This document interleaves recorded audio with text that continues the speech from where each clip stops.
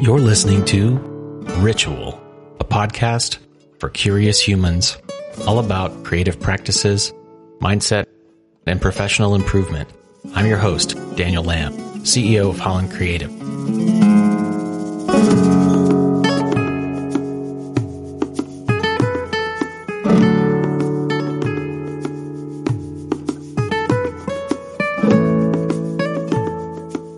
So today on the podcast, I'm going to be talking to a friend that I've known for a few years, and her work is nothing short of amazing.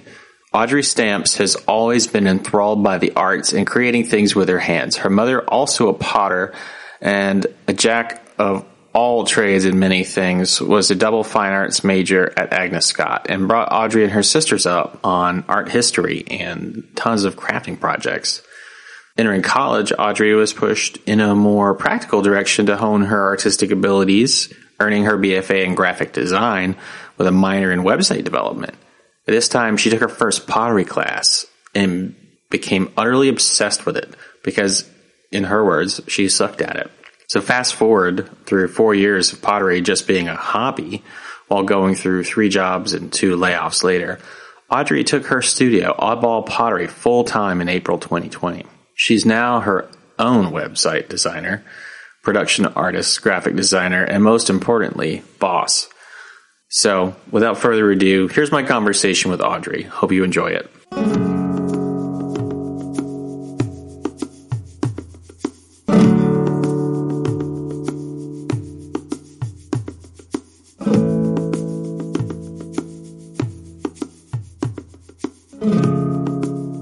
Before we dive into all things pottery and all things being a creative business owner, where did it start for you? I know that you come from a lineage or a family where your mom is a potter as well. Was that something that you grew up with? It wasn't something I grew up with, but I did grow up with a lot of arts and crafts and stuff my mom would do with us. And there was always something that she wanted to do or get our hands dirty. She was a very interactive mom. And because she double majored in art history and also fine arts, so she taught us as well the value of having and being creative and having art in your daily life. So I was always around it. I always had a sketchbook or something where I just kind of expressed myself through visuals. And I think my mom really promoted that a lot growing up. But pottery started in college, sophomore year, completely different path. I was getting my graphic design major and my minor in website development and took my first pottery course because you kind of have to have those electives, those certain amount of studio electives. When I took my first course, I was the worst in my class, was the last to center. I centering your clay, if you know what that is pushing on both sides to not wobble on the wheel as you're pulling the walls up. So I would just come in after class and just try to do that one step by myself because it was embarrassing being the last one to not achieve that simple first step, which isn't simple, but everyone made it look simple because they all took high school courses, and this was my first experience with it. So it kind of made me determined to get this, whatever it takes. I'm not going to be the one failing in my class. Yeah, that's an interesting thing, feeling like when you start, you have to catch up to somebody else. It's disheartening, I think, for a lot of people also starting out in pottery to compare themselves to, I think, even just, Eastport Pottery or someone like that that's been doing this for forever, and they expect to get the results right away, and it's just so unrealistic. And then you don't recognize that until you see yourself improving, and then you kind of get that inch and a little bit more of confidence to where you're like, okay, maybe I can sell this. Yeah, I can relate. I remember back in my youngest days of just trying to pick up a musical instrument and having friends who had been playing for a couple of years. And I just remember trying to learn a couple of chords on the guitar and just thinking, shit, this is hard. How are they so good? And I mean, they were playing really epic stuff like Green Day and really what I would consider really simple music now, but epic. Yeah, really next level shit. But that perspective of okay, I'm kind of glad that it happened because I don't know that I would have been as motivated if I wasn't trying to catch up and be a part of the group. Be okay, I got to get good. or else I'm going to get left behind. I think that's something that a lot of people deal with, just not wanting to feel left behind by their peers. A lot of people do feel left behind. Yeah. But then also you find a community in it as well. And then you found a community in it with your friends and probably connected y'all even further in your interests and stuff. Hopefully they helped you out and let you join the band. Eventually, yeah, I caught up and I got more okayer. And, by the time I was finishing up high school, I was getting invited to play with people and do stuff. And so, yeah, it was a process. You mentioned having art be a part of your daily life. I think about when you first started, when we were working together, you and I, for the audience, you don't know us as people who know each other in real life, but I met Audrey at this marketing agency. The image that I have in my head is of this person who is coming to work with these really cool coffee mugs and books and stuff. And it just seemed like this sort of kind of out of place, but in a good way, refreshing person to show up and not just be super type A, I'm going to crush it in marketing. I'm going to make all the dollars. I'm going to get my Lambo. And so I was okay, there's a person that I could talk to. And anyway, I don't know why I told that story. Glad I made you feel comfortable. I was fucking weird, chain smoking, reading my book on my lunch breaks. I think I've always just been magnetized by weird people, as you say, weird. I don't think that's weird at all. But that's how I learned you were out of the normal, though. So weird is out of the normal, though. So weird's not a bad thing. Be weird. They tell Austin to be weird all the damn time. Yeah, and it's and now all the bros have moved to Austin, so they can go crush it in marketing and drive their Lambos. Oh gosh. Marketers. Dream I'll never have Lambo. I always think that's so odd when people want a nice car. I'm are you staying in your car? I don't stay, but I hate being in my car. I hate driving. Oh my gosh, I haven't gotten so many gray hairs, but from driving to and from work. And that's where I'm 10 times happier just not even doing that. I have probably said fewer F-bombs, maybe 100-fold fewer F-bombs over the last year and a half since I've been remote working. Driving all over Atlanta, it definitely put more gray hairs on my head too, and I can't stand it. So the idea of spending $100,000 on a car just really makes my mind break. I can never. I don't understand the allure of it. I don't understand this, the need for status. I dress like a lumberjack, so I'm not trying to go out and wear Gucci shoes and whatever. Just it's a weird world that the marketing ethos has created. But we're not here to talk about marketing. I wanted to dig into where you get your inspiration and your style, because I know that you're a big outdoorsy person. You love hiking, and a lot of that comes through in your art. Can you talk a little bit about how your inspiration plays into the stuff that comes out of your making? For me, starting out in pottery, I just tried to draw inspiration from what I knew, what I like to do, from what my mom always told me, and what I've been taught is that the best artists and writers, they do what they know. So I guess going out into nature and taking those bits and pieces of inspiration through my hikes or travels, because whenever I travel, it's usually going to be to a national park or something. I mean, those are the most beautiful places. We can't make anything more beautiful than nature. So why not put it on a mug?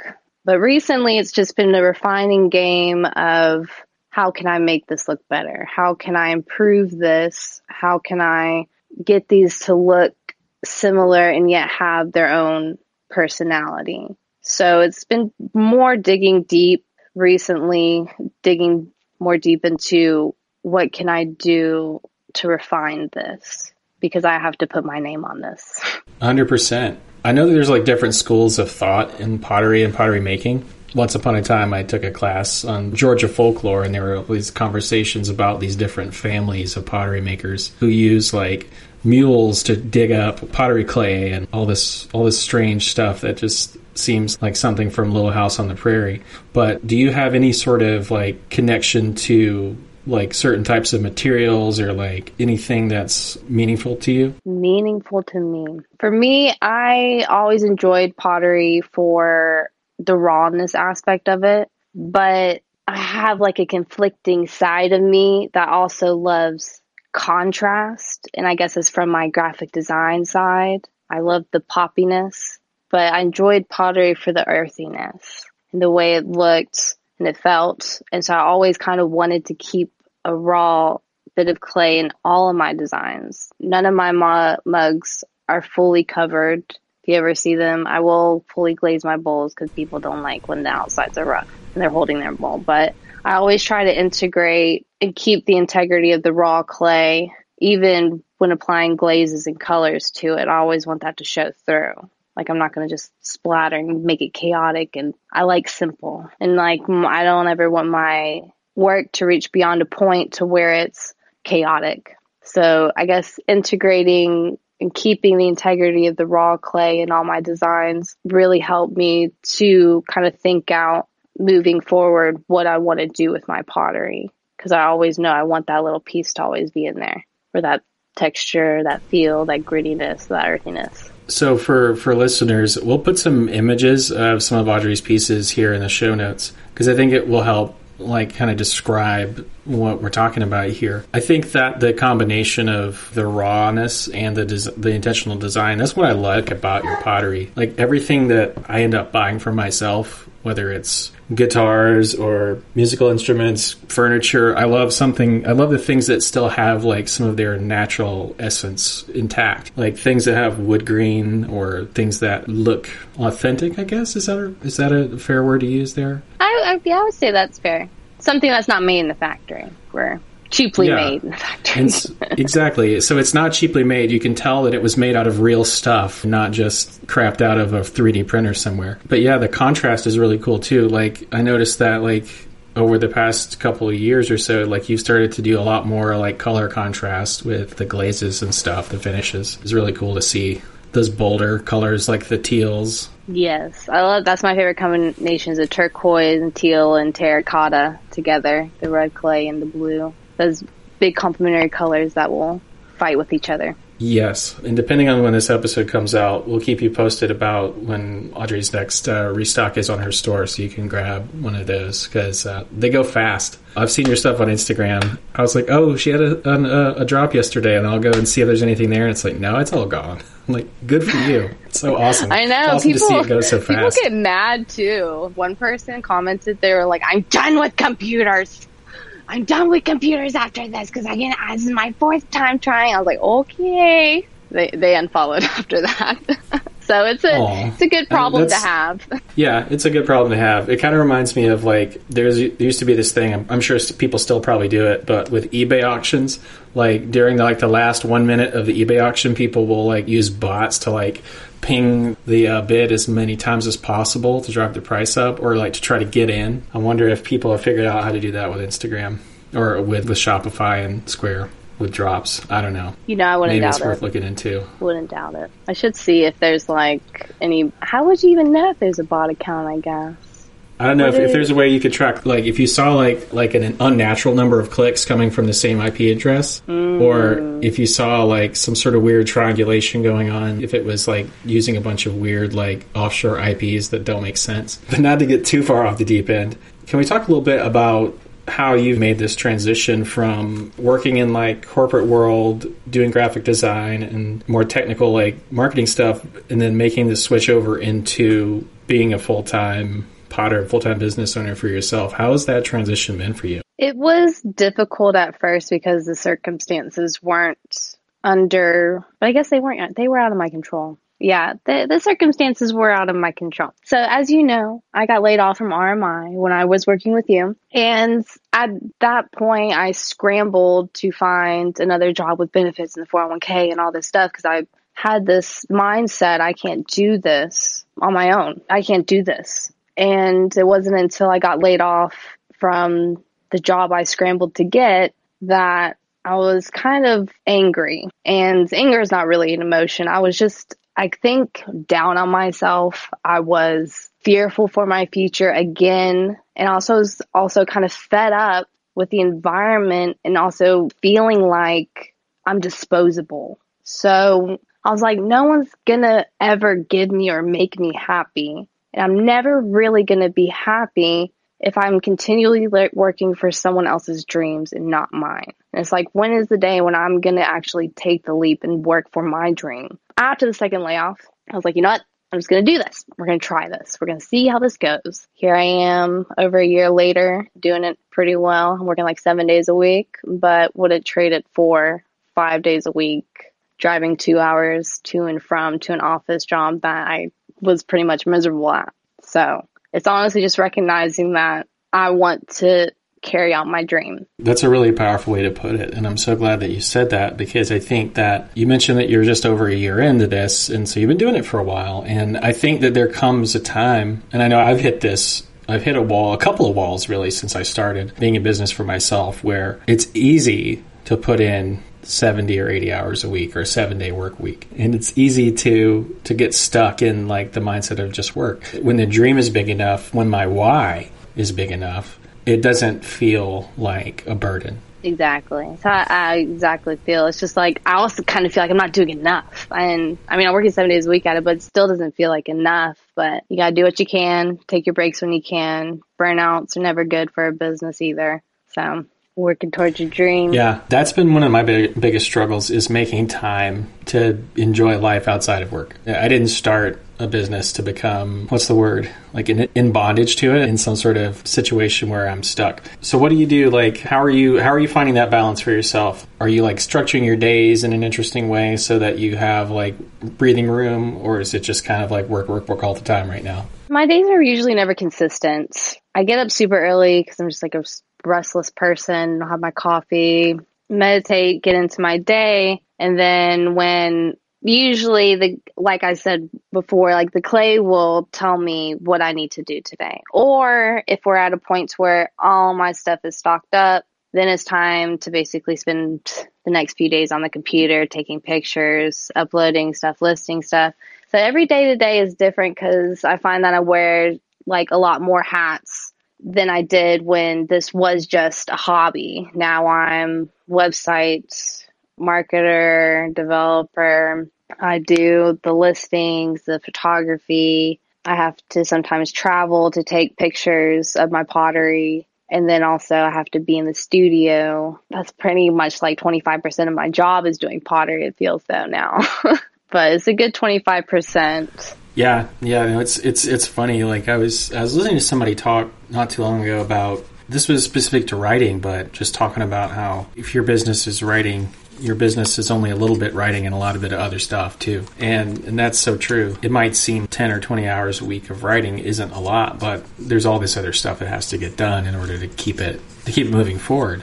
So yeah, it's like the iceberg thing. The 25%, the 10%, whatever, is the part you see, right? It's like the tangible part. But then there's this 75% that's under the surface that's quite time consuming and very important. So can relate to that. So what's kind of on the horizon for you? Because it sounds like you have your system set up and you have like a production cadence flowing. Do you have any vision for expanding things, or are you set to keep it at the size that it's at and at like the, I guess, flow or production rate that it's at? Do you have any aspiration to grow it outside of yourself? We are actually looking to move in the next year to grow our work and home space, because me and my partner both obviously work remotely. My studio is behind our townhouse, but it's a closet. So it is not near the space I need it to be to keep up with the demand and the production for my pottery. So next year we will be moving to a single family home, and hopefully I'll have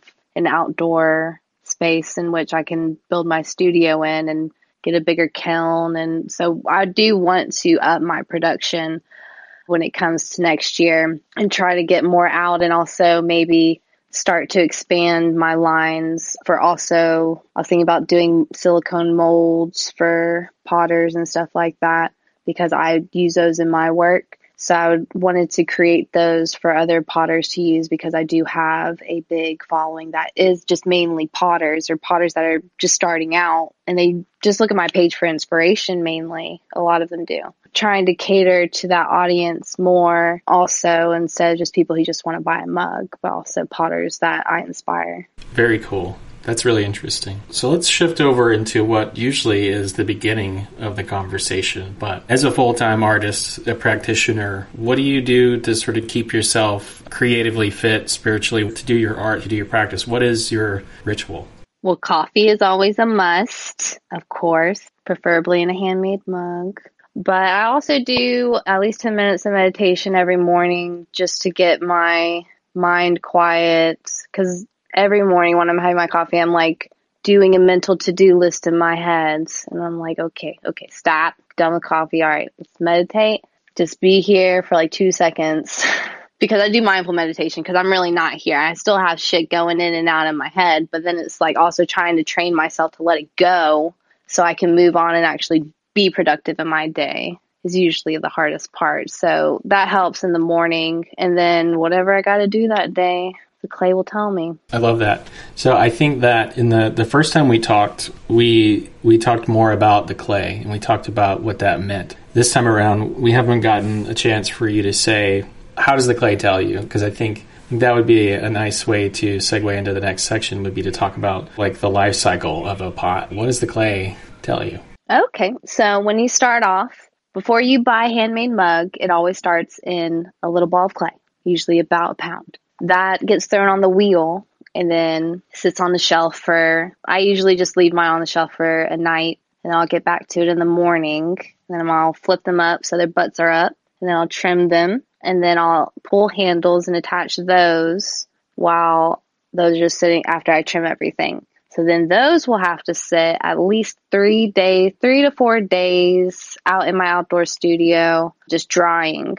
And so till they get bone dry, and they shouldn't be like cold to the touch really. That's kind of an indication of how you know if it's bone dry. If it's still cold, you leave it. So once it's bone dry, then it goes into its first firing, which is a bisque firing. That bisque firing only gets about like 1800 degrees. And then I pull that out about 24 hours later, and then it gets glazed. And glazing can take me from 2 days to a week because I do not like that part of the process. It's a lot of detail and a lot of painting on of a lot of different glazes because I am a perfectionist who tries to get the effect I want on my pots. So that could take the longest part is the glazing. And then it goes through its last firing, and its last firing is when everything hopefully doesn't come out like crap. And then I can sell those. They're done. Yay.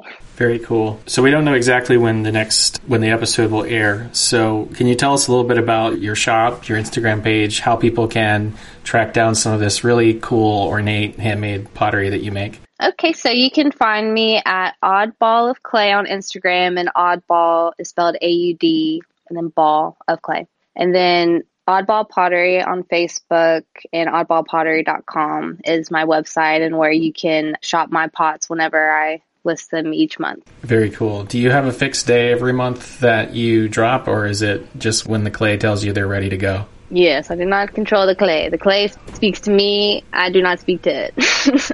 I can't tell what to do. Sometimes the words... I can't tell the words what to do sometimes. They just say we're not ready to come yet. So sometimes it takes longer to write things.